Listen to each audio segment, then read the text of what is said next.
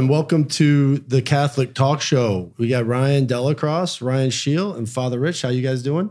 Awesome. Good? How's it going, guys? Good. Very excited about the topic today. Yeah, another beautiful day here in Hollywood at the Cast Media offices. And yeah, I'm really excited too. Today's episode is Exorcisms and the Supernatural Realities of the Church. And this is like a really, it's not just I think people are just really interested in this because, you know, the idea of good and evil, right? And the battle that's there and just the unique nature of these supernatural realities, especially exorcisms, you know, that, you know, I mean, this entered pop culture, in the 1950s with the movie The Exorcism? 60s. Right. And then most recently, Netflix just released that documentary on Father Amorth, the principal exorcist from Rome. Oh, man. And it's on Netflix right now, The Devil and Father Amorth. Have you seen that? I haven't seen it yet. And I have it downloaded on my iPad, and I'm going to be watching it. Locked and loaded. Locked and loaded, ready to go. It's locked and loaded. So, yeah. So, I mean, I think for all intents and purposes, the movie kind of began this curiosity, I think, among people. So, you know, just looking at the movie, like, you know, we've all seen it. What, you know, how close of that is it to like spinning the reality? heads, green pea soup, you know, like, you know, like obviously a lot of that stuff is Hollywooded up and like doctored, you know, Hollywood. So, I mean, we could always try an exorcism on you, Ryan. I mean, maybe our viewers and our listeners want to see Ryan. All you're going to find is purity, okay? That's it. Oh, I'm white like a lily, bro. Well, you know, we spend a lot of time together when we're out shooting these episodes, and we have to stay in the same spot. And last night, I got to say, I heard some like hissing or something coming from Ryan Scheel's direction. I was just like, what the heck is that? I was about to get some exercise salt and some exercise holy water going in your direction, buddy, last night. For real, man. Oh, so, I mean, like, I think the movie's a good starting point, right? I mean, you know, you have this reality in the church. I mean, we have in Netflix, we've got this movie about Gabriel Amorth, right? Is that his name? It is, yeah. Where's he from? Is he like... He was in Rome for years as the principal exorcist. There's a couple of books that were written you know, from his perspective of exorcisms in the church. Mm-hmm. And it's fascinating to consider the length and breadth of his work, seeing manifest evil and possessions. Man. Possessions themselves, you know, which are rare. Very rare. But, you know, Gabriel Amorth is saying, you know, Father Amorth is saying, like, look, this is an issue that's growing. Yeah. And that there's a need for exorcists in the church to go out and to confront this evil because we have been entrusted with the light and we've been entrusted with the power of Jesus Christ and his authority over sin and death, his authority over evil, that every knee shall bend before the name of Jesus. And there is no greater power than that. Yeah. You know, so exorcism is a very real thing. I think sometimes with certain movies, you know, they're a little overdone in certain respects, but there's certainly a lot of things to consider when it comes to what demons can do in cases of possession. Yeah. So let's take a look at you know, the movie The Exorcist. I think that's probably the prime example of exorcism in pop culture and probably, you know, in reality the prime example of exorcism in a person's mind. And I think the majority of what people know and think of exorcism comes from that or similar movies like The Exorcism of Emily Rose or that was Rite good. or whatever. Exorcism of Emily Rose was great. And that was based loosely on, you know, well, for a greater part, on fact. Right. Yeah. Now, what I don't think a lot of people know is that the movie The Exorcist really was based on a real case of exorcism in 1949 in St. Louis, Missouri, where some Jesuit priests from the University of St. Louis actually performed an exorcism. And it was documented and somebody caught wind of it. That's right. So it was actually a 14-year-old boy in the real case. It was a girl in the movie. It was a girl in the movie. But in the case, they went by the pseudonym Roland Doe. Right. And he became inexplicably ill, violent. He would scream in tongues and languages he was never taught. and doctors just weren't able to figure it out. And eventually, they went to the Jesuits. Yeah. And the Jesuits, went in, and the book is loosely based on those events, and it just kind of, and that's how it entered into sort of the pop culture. That's right. That movie. And there was actually the church actually consulted on that movie with producers, correct? Mm-hmm. That's right. They did.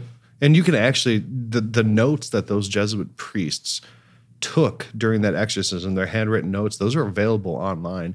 And what I'll do is I'll go ahead and I'll make sure that I link those in the comments and on for this episode.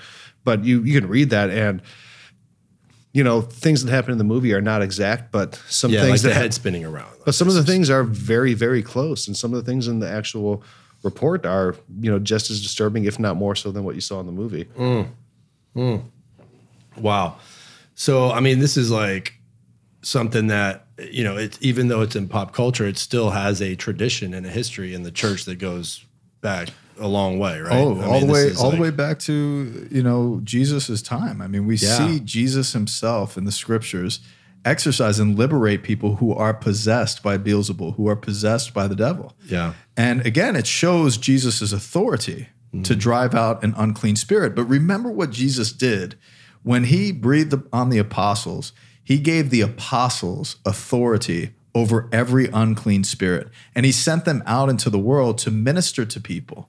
We got to remember that the Vatican receives over 500,000 a year of issues related to possession. Yeah. And that's not even considering oppression or kind of being spiritual attack. That's not even considering that. Yeah. All the way down to like the lesser forms of just temptation. Right. And compulsion. So the activity of evil is very, very, very much in our midst.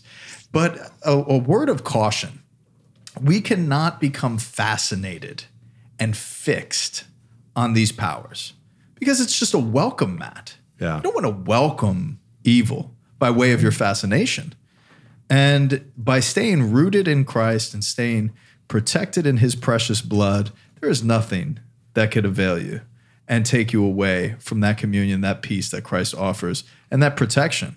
And we do need to be protected. So discussing these types of things, we just call on the name of Jesus. We call on his protective blood, that it may be upon us as we discuss this, and that our hearts may be centered on him, so that we may truly learn of his greater authority and greater power and not become overly fascinated by these things. Yeah, and I mean, even in Acts too, you have some signs there where Peter and some of the apostles were in the same situations, invoking the name of Christ. Yeah, I mean, exorcism is actually mentioned quite a bit in the New Testament, where either Jesus is giving authority to the apostles or the 72 to go out and perform exorcisms.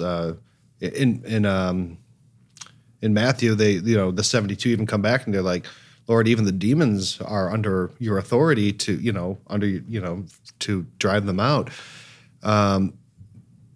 Or the demoniac, who was in the graveyard, or the possession of the pigs and all that, right? I mean, it's a really common thing, and I think more common and fundamental to Jesus's ministry than people would assume. And they didn't call it exorcism. They weren't like Jesus just exorcised, a demon, right? They just go at it, send it out.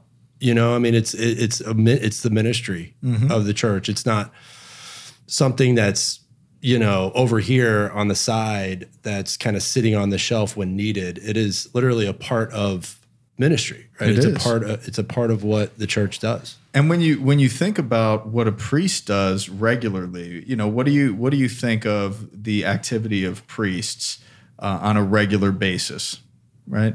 You think of the celebration of sacraments. Yep. Mass, confession, baptisms. Yeah, absolutely. And in the baptismal rite itself, there is an exorcism prayer.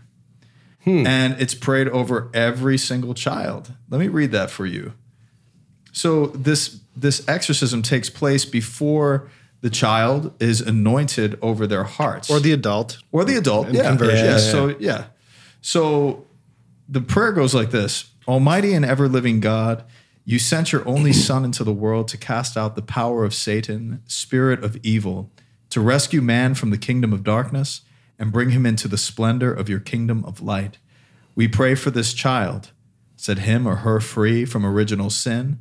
Make him or her a temple of your glory, and send your Holy Spirit to dwell within him or her. We ask this through Christ our Lord. Amen. So what makes that a prayer of exorcism, right? Like the intent. The intent of the prayer is to cast out. Okay. To cast out the power of Satan. Gotcha. The spirit of evil. So this casting out is the same thing when Jesus says, go and cast out all unclean spirits in my name. I send you forth in my power and authority to do this activity in this ministry in the world, because the world is in need, and it is the battleground between light and darkness. It is a battleground between good and evil. And we all know that. We all see that.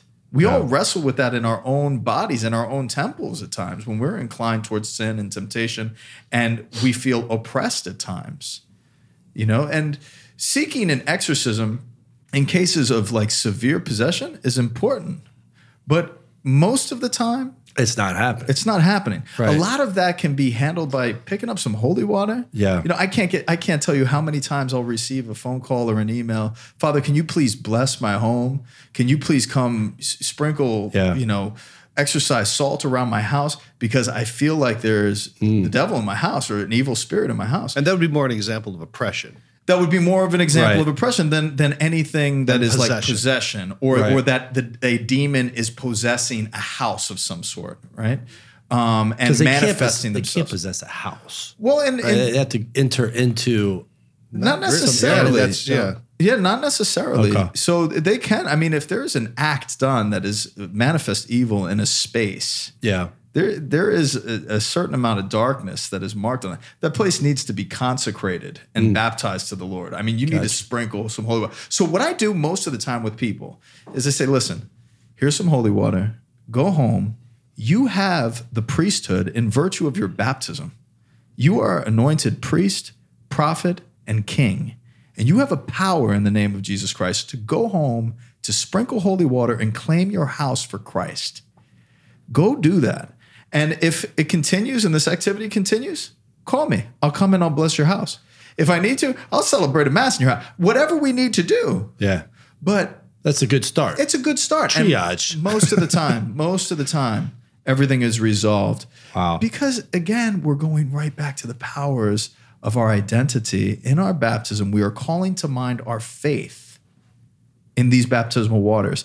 And this prayer of exorcism that's associated with the very beginning steps of our faith journey. Yeah, the extraordinary form has the similar prayer, but I think it's maybe even a little bit more strident in its direct nature. So if this is a translation of the Latin, but if you were to, in the old rite of the church, or if you were to go to a Latin mass parish and have your baptism performed there, the translation is, I exorcise the unclean spirit in the name of the Father and of the Son and the Holy Spirit, that thou goest out and depart from the servant of God, for he commands the accursed one who walked upon the sea, and stretched out his right hand to Peter, about to sink. Therefore, accursed devil, acknowledge thy sentence and give honor to the living and true God. Give honor to Jesus Christ, his Son, and to the Holy Spirit, and depart from this service, because God and our Lord Jesus Christ has vouchsafed to call them to his holy grace and benediction and to the font of baptism. Wow. The Latin rite. Oh, yeah. You didn't get that in that translation, did you? Well, no. And some of these... What are you reading over there, Father? Some of these older rites. So that's the newer ritual of baptism. Yeah. That's approved by the church. It doesn't render it less effective, right? So the effect is still based in the intention of the sacrament being celebrated. But that's ex operato operare. Yeah. Right? Yeah. So it works because it works. It works because it works. And it all relates back to the intentionality of the presider that is celebrating the sacrament.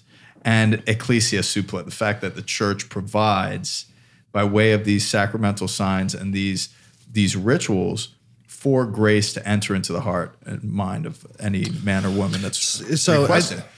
I think that's important for people listening to know that exorcism is specifically a rite. Mm-hmm. Now, there's a lot of times that the term rite is thrown around in the church. You want to give it a little clarity on why it's considered a rite? So the ritual is based in a practice of really a great period of time of the church. So rituals are done in memory of what has been the practice of the faith in requesting and beseeching God and lifting up your voice and petitioning God for a particular need. So rituals are done in the church like exorcism, like the celebration of Mass, the ritual of exposition of the Blessed Sacrament.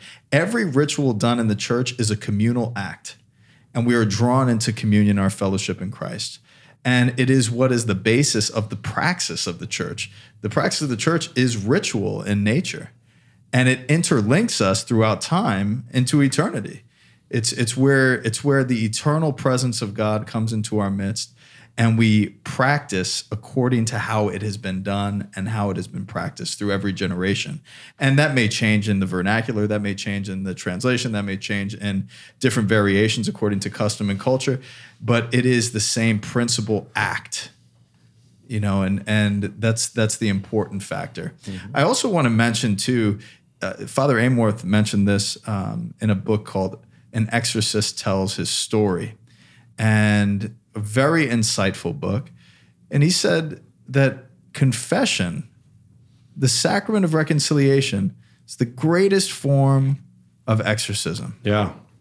It's important to realize that. You're struggling with temptation. You're struggling with depression.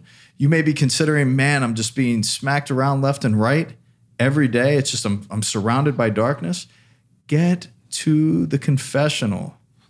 Go to confession. There's no greater power of inviting light in the power of the name of Jesus Christ, so that the priest may do what the priest was ordained to do, cast out unclean spirits and deliver you and liberate you by the power and authority of the priesthood of Jesus Christ to enter into that greater freedom and peace. Beautiful. Yeah, the bishops actually released a document and really about exorcisms. And one of the things is they told about the similarities and the differences between an exorcism and the sacrament of penance.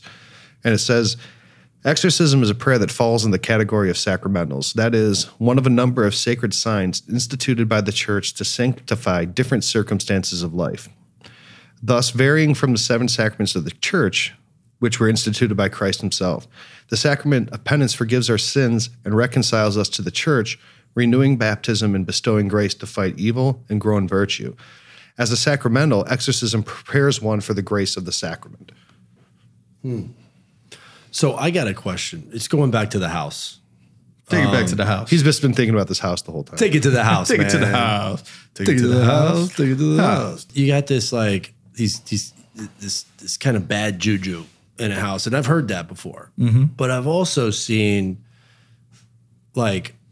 I know there's like some sort of supernatural reality of like the presence of, and for lack of a better word, ghosts, right? So you've got this house, this bad juju. Some people are like, yeah, I feel the presence of this kid, or you see all these doctored up videos where they show these like movements, and I think recently there was. Marky Mark's brother's wife was in the bedroom. That was the most Italian sounding thing ever. It's like, recently Marky Mark's brother's wife. Marky Mark's brother's wife's. Listen, I'm not from Boston. Bastion. All right. But got a lot of love for Marky Mark. Yeah, but it wasn't even Marky Mark. It was his brother. Will you shut up? It was Marky Mark's brother's wife. His brother's wife. I mean, come on. His second cousin's brother's Marky Mark's brother, wife, friends, aunts, uncles. All right. All right. I think I'm there. So yeah, she had asked a question already, Brian. Come on, you're killing me, man. You guys gang up on me sometimes. You got thick skin. You got thick Italian skin like roast beef. Banging my head on this thing. All right, Brian, talk to us here. Yeah, Marky Mark's. Yeah, Marky Mark. Wife. Yeah, she had some camera going on in the house, and then the piano started playing. Were they playing the Funky Bunch?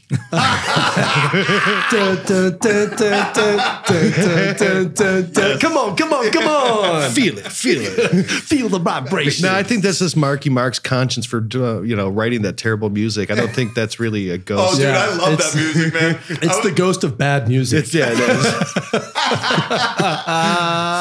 Sorry, Marky. We know you're Catholic, and we always call somebody, to the show. And Marky, this one's on you because we don't know your brother's name.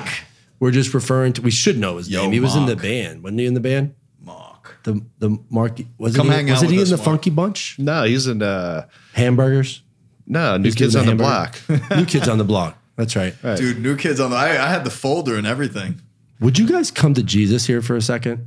No, I'm just thinking about I'm the asking folders a in question. second grade, man. I don't know if these people really want to listen to us Reminisce. talk about. Marky Mark and Donnie Wahlberg. Dude, Donnie's my man, dude. Dude, I love Blue Bloods, man. Blue Bloods is my jam. Yeah, that's right. All right, so ghosts. How does that differentiate from the evil juju? What's fascinating about Father Amorth?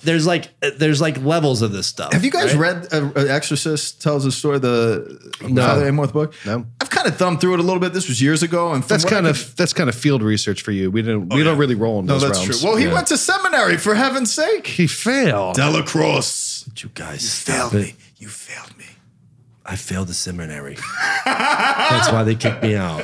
I have a wife and kids now. I'm a failure. She thinks I'm smart. Jesus said, "No thanks, it's you." How did you convince your wife that you're so smart?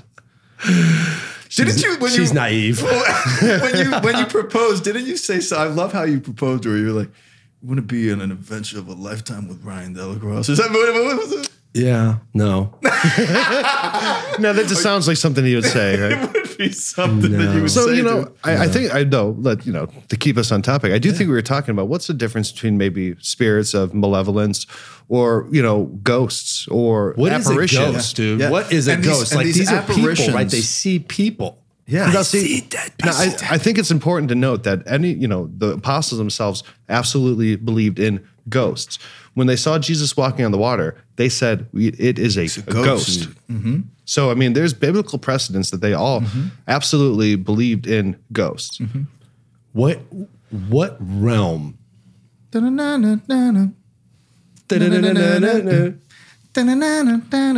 Father Amorth said that any apparition that we have, typically, like if it's like a child or maybe a family member, or all these different things that evoke like this kind of sense of alarm too, a lot of the times, he said greater majority of the time, it is an evil spirit appearing in a different majority. Greater majority of the time. And this is just from recollection from years ago. This is reading him. this book. This is him talking. This is Amorth. This And guy's guy's enveloped in this stuff. the chief exorcist of Rome. Yeah. Guy has had His whole life. his whole just ministry has crazy. been that, And he Yeah. calls out to just ordinary guys like me, like any other priest in the streets and dioceses around the world and parishes.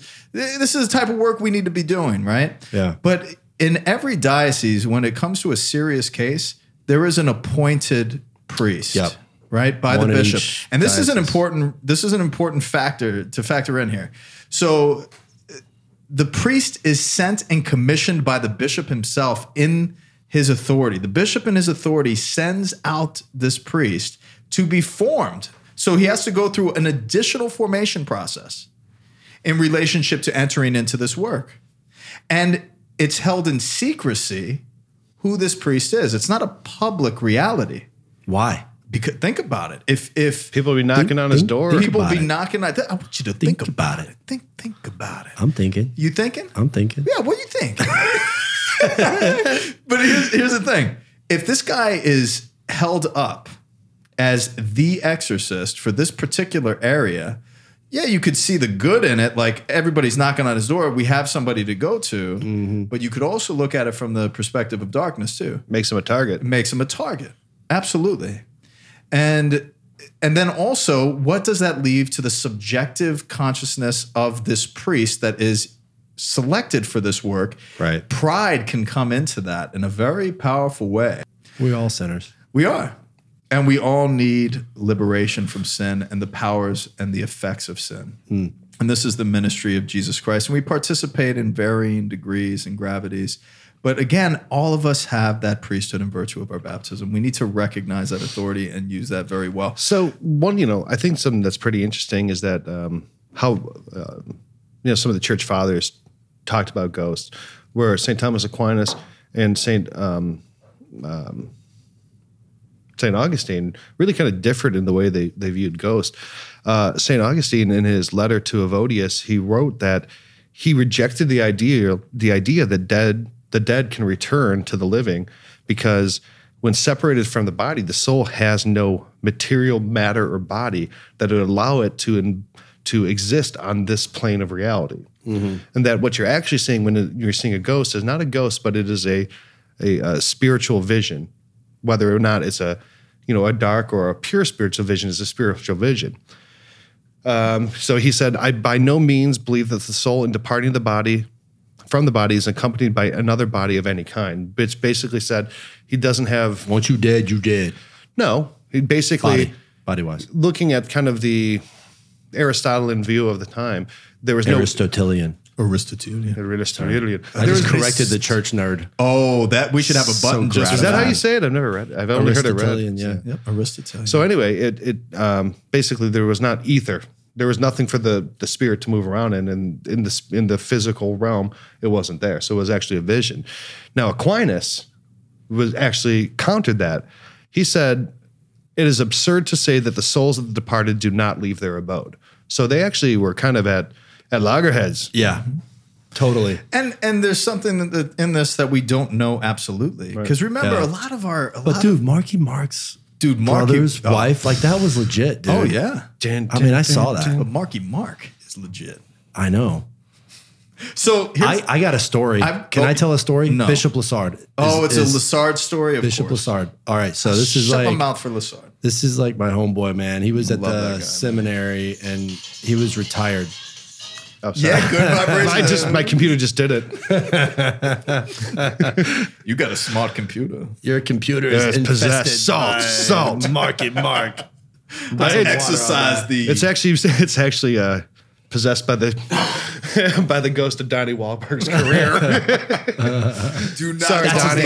That's his name. Donnie Wahlberg. We already said that. Yeah, bro. Oh, sorry, I missed that. Blue Bloods, dude. Yeah. Why do you think we To were my talking Irish about? family that are all cops and detectives. Do you want to hear my Bishop Lessard story? Love, All right, man. let's hear it. Do you want to hear my Bishop Lessard story? Yeah, this is good stuff. Oh yeah, I love Bishop. So Lessard. Bishop Lessard was the bishop of like Savannah, right? Yeah. It's a great diocese. It is. It is He's a buried really there now. good diocese. I lived there when I was a Bless child. him. I lived there. Bless God rest him. him. Good man. Great man. And I just, he just hung out with us at the seminary because he was retired and, Taught. older age, taught Latin. Ecclesiology. And so we got on the topic of exorcism. And I'm like, hey, what's your experience? Like you've lived this life. And, he told me this story about, how they take the cases, right? Like, you get a call, you pay a visit, and sometimes it's not the exorcist that goes there. Sometimes it's the parish priest or, somebody that is a doctor or whatever, right? Psychologist. Yeah, and they have... Because you have to rule out. Right, you have to rule out a lot of stuff, right? Because you don't want to just go in there, guns blazing, right? And so this case, I won't share this with you, but it built up to where he's sitting at his desk and he's like, this is the first time I've ever had to do this. And he appointed the exorcist of that diocese. He gave him a call. Wow. And he says, I need you to go here. I'm sending you this, right? He hangs up the phone. 30 minutes later, the mother of this child, who's a child, calls the parish priest. She's just come back to life. She's just, whatever was plaguing her is not plaguing her anymore. And it was merely him assigning somebody and commissioning. And you talk about the power, right? Power, the power and authority, man. Yeah. The fullness of the priesthood that is in the bishop's ministry. Yeah. And it is his right. Yeah. And he exercises as a shepherd this power, man. And we hope. No, right? We hope that he embraces it and administers it. And that's why we need to call our bishops to greater activity and really celebrating these rituals and being present so that they do have a healing ministry, that they do have an exorcism ministry, because we need them. Yeah. Now, according to pretty crazy story though, huh? No, that is a crazy story. That was my story. Now, according I'm to sticking to it. According to Father Amworth, both Pope St. John Paul II and Pope Benedict XVI performed exorcisms in the Vatican. Mm-hmm. Yeah. Oh, yeah. So the first one, Father Amworth says that on March 27th, 1982, the Bishop of Spoleto brought a young woman named Francesca to the Pope. Spoleto's in Italy. That's right. Italy. Yeah, that's right. I've been there. Italy. So immediately because the bishop knew that this girl was under attack or possessed. And immediately on meeting or getting in the presence of John Paul, she fell on the ground and started writhing around and freaking out, basically, uncontrollably. And sobbing, and she couldn't be calmed down, and it was just, definitely some strange stuff going on. And as soon as John Paul said, "I will pray mass for you tomorrow," she stopped immediately. And that years later, that young woman went to meet with Pope with Pope Francis. So many popes. With Pope John Paul, and said that that moment completely, that it was gone out of her in that moment. Yeah. And Father Amworth said that Pope John Paul II was one of the most powerful exorcists he'd ever seen, but he actually considered Pope Benedict to be even more powerful as an exorcist. So he said that it's just a different world, isn't it? Mm-hmm.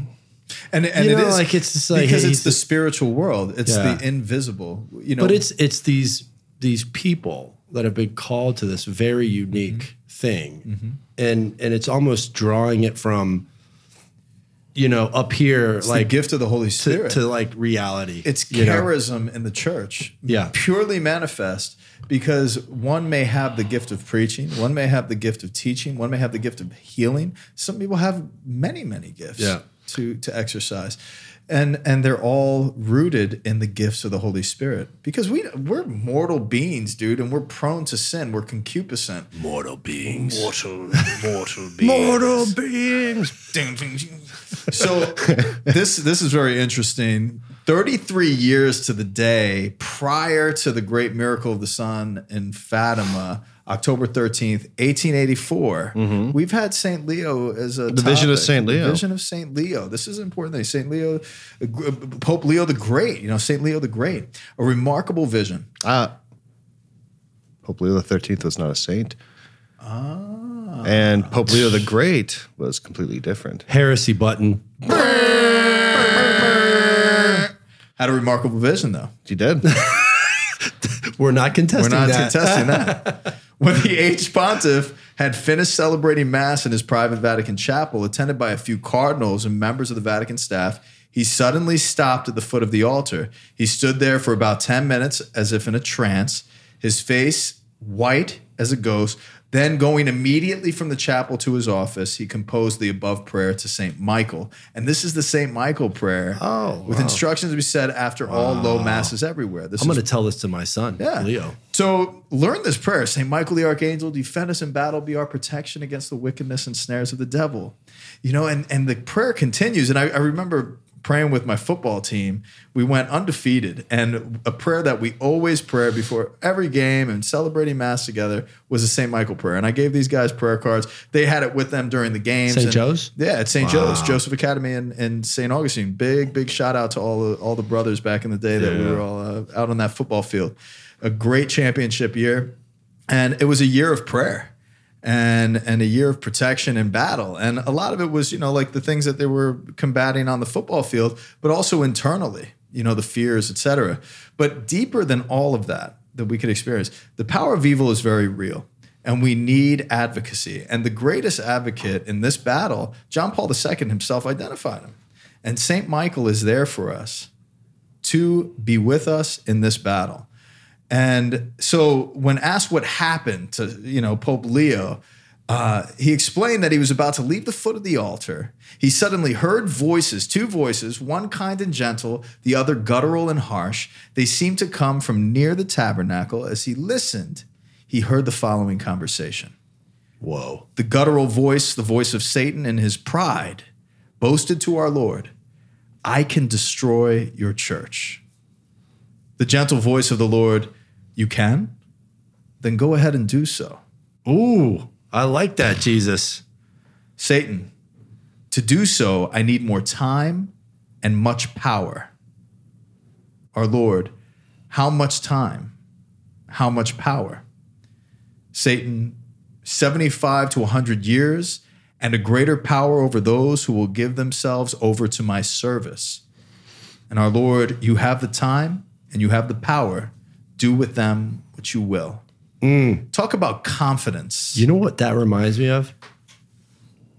Dikembe Mutombo. You come in the lane and you try to score on him. Out of all of the things, he does this. He does this right here. He does this right here. He's like, wag. No. 75 to 100 years. Now that's some consider that an apocryphal story, but What's also apocryphal mean? Like, hey guys, come on. Not verified. You know, Okay. at least in the way I'm using it. What are you doing? Legend. Are you? You know, Now- it could be legend. It could be hearsay. It's Now- a private revelation. You know? Yes. So private And that's revelation is okay. not held as public That's revelation. okay. 'Cause Everybody I tell doesn't have to attest people to what this as an Jesus- article of faith. Yeah. A lot of the more traditionally minded people look at that story, and because of that story and the prayer of Saint Michael that was said after the Mass, he ordered that to be said after every Mass. And you know when he stopped saying that Mass, or that prayer was stopped saying after Mass, was 75 years later after Vatican II. So a lot of the anti-Vatican II proponents will look at that 75-year period and say that was the smoke of Satan. He had 75 years, and the culmination was Vatican II. So that story can be sometimes misused. And divisive in nature. So and that's precisely, if it's divisive, we know who's behind that. That's right. A house divided against itself. Absolutely. It can't stand. And the thing is we stand united in Christ, and Christ calls us to be one, not just Catholics, all Christians who profess the name and power of Jesus. And we need to stand united in this battle because it is a battle and it's waged for our souls. And we need to be rooted in our fellowship and in our communion as one in Christ in this battle. And we're like a team. We have to be and a Jesus team. is the Mutombo, Yeah, baby. bro. And, you know, Ain't like, coming at me, bro. yeah, and if evil's I'm breaking sorry. down That's into great. the lane, Is that a degradation? Jesus No. is just gonna. I just like basketball. No, Oh, Jesus dude, I contains love in him Mutombo, all. man. That big old finger. I think according to Aquinas, God contains in him all perfections of Mutombo. Yeah. So here's one more example. And so Mutombo. I don't think anyone would ever mistake Pope Benedict as a physically imposing person. No. But And especially, He likes cats and piano players, and he likes to read a lot. I was in Rome, and you know there was all these different memes that were made after him, just like painting him in such a nasty way. bulldog or something. Yeah, and if you actually would sit there and listen to him, I had an audience with him, and I'm listening to his voice, and he had such a grandfatherly, loving. now he's my expression. favorite pope. Oh, I ever. love Benedict. And I don't. My life was completely changed by reading his works. Oh, yeah. Benedict, I think, has done more than any single living person to bring me back to the church. Not only one of the greatest theologians of the 20th century, but possibly one of the greatest theologians in the history of the church. Right. And again, though, his expression. I'm just hoping that long live Pope Francis, but if it's soon that they re-elect Benedict because that's how much I like him. It would be retired, in line man. with the other Benedict who was Pope twice. That's And Benedict the Active. Ninth. So anyway, Father Amworth said that as powerful as Pope St. John Paul II was at exorcism, that devils feared Benedict even more. Wow. And he recounted the story that in 2009, in the May of that year, he brought two men, Giovanni and Marco, to St. Peter's Square with him. And as soon as the Pope got within the square, their teeth started to chatter and they started to shake violently. And the shaking and the chattering got more violent the closer Pope Benedict got to them. So then when Pope Benedict exited the Pope-mobile, these two... The Pope-mobile. These, yeah. these, What a great these- name for a cot. these two threw themselves to the ground and started smashing their heads against the ground. God bless And them. howling. Wow. And then Pope Benedict threw a blessing at them. And Father Amworth said that these men were thrown back 10 feet in the air from the blessing that Benedict gave and immediately began to sob and cry, and they were released of their demons. Praise God. Beautiful story. Praise God. And do you guys remember not too long after Pope Francis was elected, there's that video where people saying, well, did he or did he not perform an exorcism?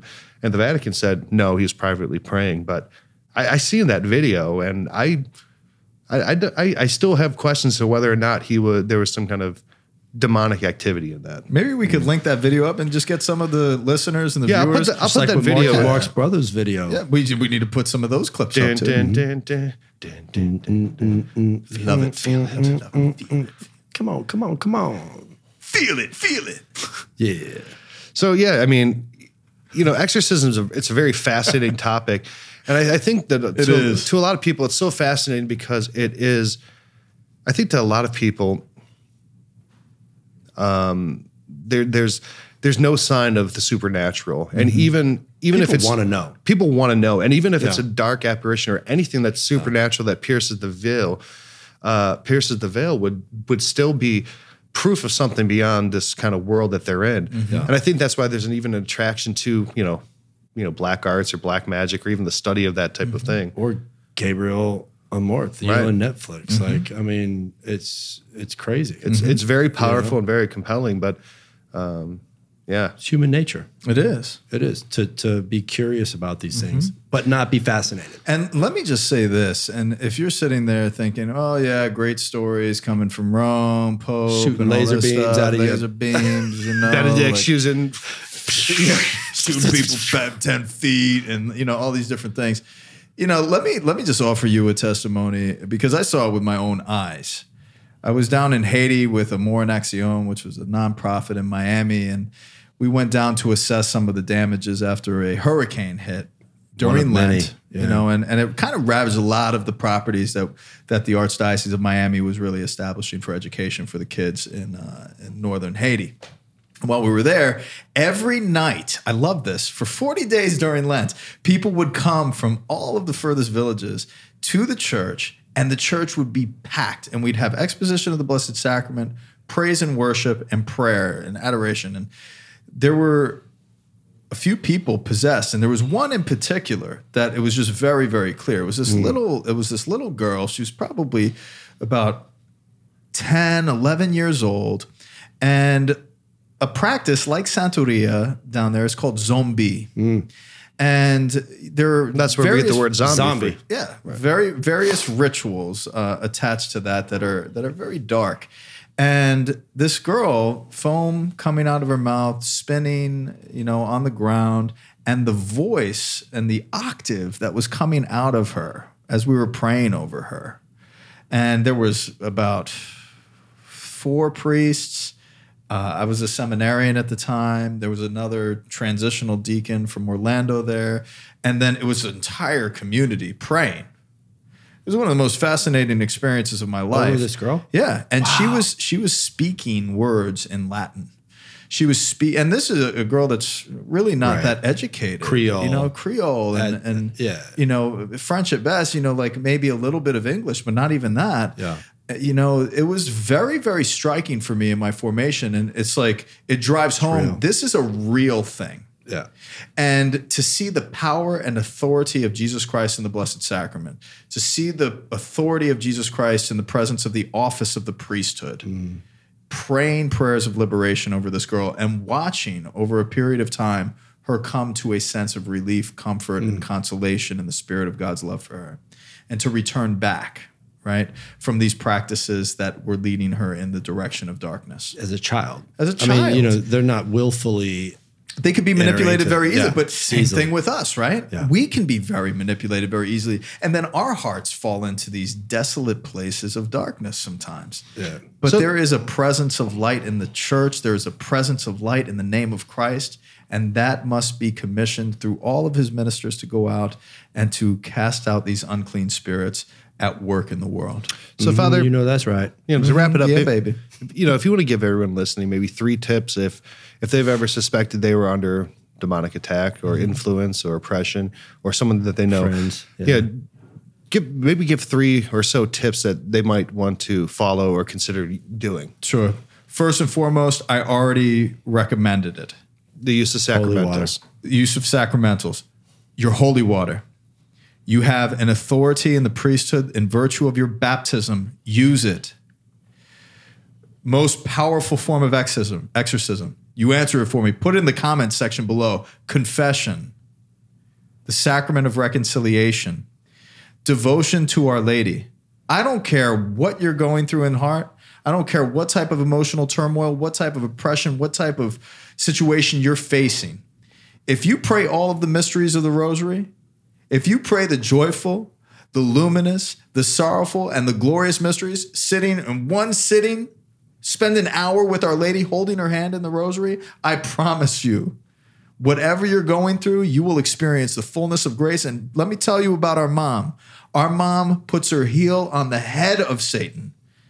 She is strong and she loves us. So turn to her. She's a very, very, very, very powerful advocate. St. Michael the Archangel, learn that prayer. I could tell you another story. I don't even know if we have time, but I was preaching to these kids at the maximum security prison in West Palm Beach, and these kids had opened themselves to all sorts of darkness. You know, a lot of these kids are in jail for the rest of their life. And I remember this one particular week, we led them in the prayer of Holy Spirit. So I said, I want you to invite the Holy Spirit. I want you to, from your heart, to call on the power of the Holy Spirit. Come, Holy Spirit. So we did, and I prayed over top of them, just calling down the blessing of God. And the Holy Spirit hit all of these kids. It moved them to silence. Every single kid voluntarily came to these services. And it was fascinating. The next week, one of the kids came out, hey, Pastor Rick. They called me Pastor. Hey, Pastor Rick, you think we could pray that prayer again, man? And I'm like, yeah, man, let's do it, because that was so powerful. I want to pray that prayer. So we come, Holy Spirit, come, Holy Spirit. And there were these 3 kids in the back, and they started transmitting dark energy, and it was freaking out people, and the voices that were coming out of them. And my heart just like jumped up, and I just called out with confidence to St. Michael, the Archangel. And I prayed that prayer that none of them had ever heard before. Mm-hmm. And I called on it with such enthusiasm and fire. And I felt like St. Michael and this legion of angels just came down and just routed everybody, dude. Yeah. And everybody moved to silence, even those 3 kids in the back. And then the kids in front, they're like, yo, man, did you feel that? Yo, wow. Pastor Rick, can you teach me that prayer? Pastor Rick. I kind of like that, Pastor Rick. I'm going to start introducing you as Pastor Rick. I love it, man. Pastor Rick. You know what? Pastor Rick. You know what I'm going to do?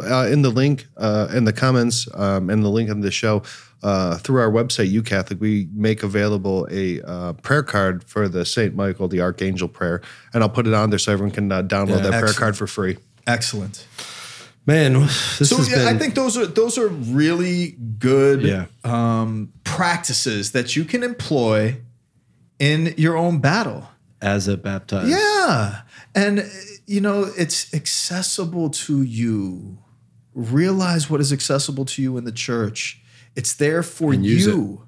Yeah, you know that we are in a battle, people, and we need to be in this battle together. Got to bring the guns. Yeah, we with do. The crew. You know, and it was very clear in this experience, private revelation. You know, private revelation, no doubt. But with Leo, whether he's great or not great or the saint or not, you know, he knows. You know, because you're the Catholic nerd. But what's evident is the devil is at work very close to the very foundations of our church and the most sacred places to undermine it and to destroy it. But he will not succeed. Mm-mm. He will not succeed. You know, the cunning attack that he's doing on the church through the abuse scandal. The scandals. I mean, the scandals and the subversion of the priests through the most innocent and using the most unit of function and this intermingling darkness of all that is probably, I mean, that is, if there's any doubt that that's not a satanic attack on the church. And that's why we got to pray that prayer. That's right. We have to. And we've got to pray for our priests. We've got to pray for our bishops. We've got to pray for our pope. It's essential, guys. We need to do this because it is a battle. And clearly, manifest evil has been active in the church. And the centuries. The will of some of our shepherds that were supposed to care for us and teach us. What about those popes we were talking about in that other episode? It's like, how do you even like... That's evil. I mean, ugh. That's the essence of scandal. Yeah. It ruins people's faith life. Yeah, that's right. It takes the sheep away because you're not a shepherd. Scatters the flock. It does. Woe to you. And we've got to do our work. Yep. We've got to be out there and we've got to show this power that Christ has offered to his church. That's why I'm a priest.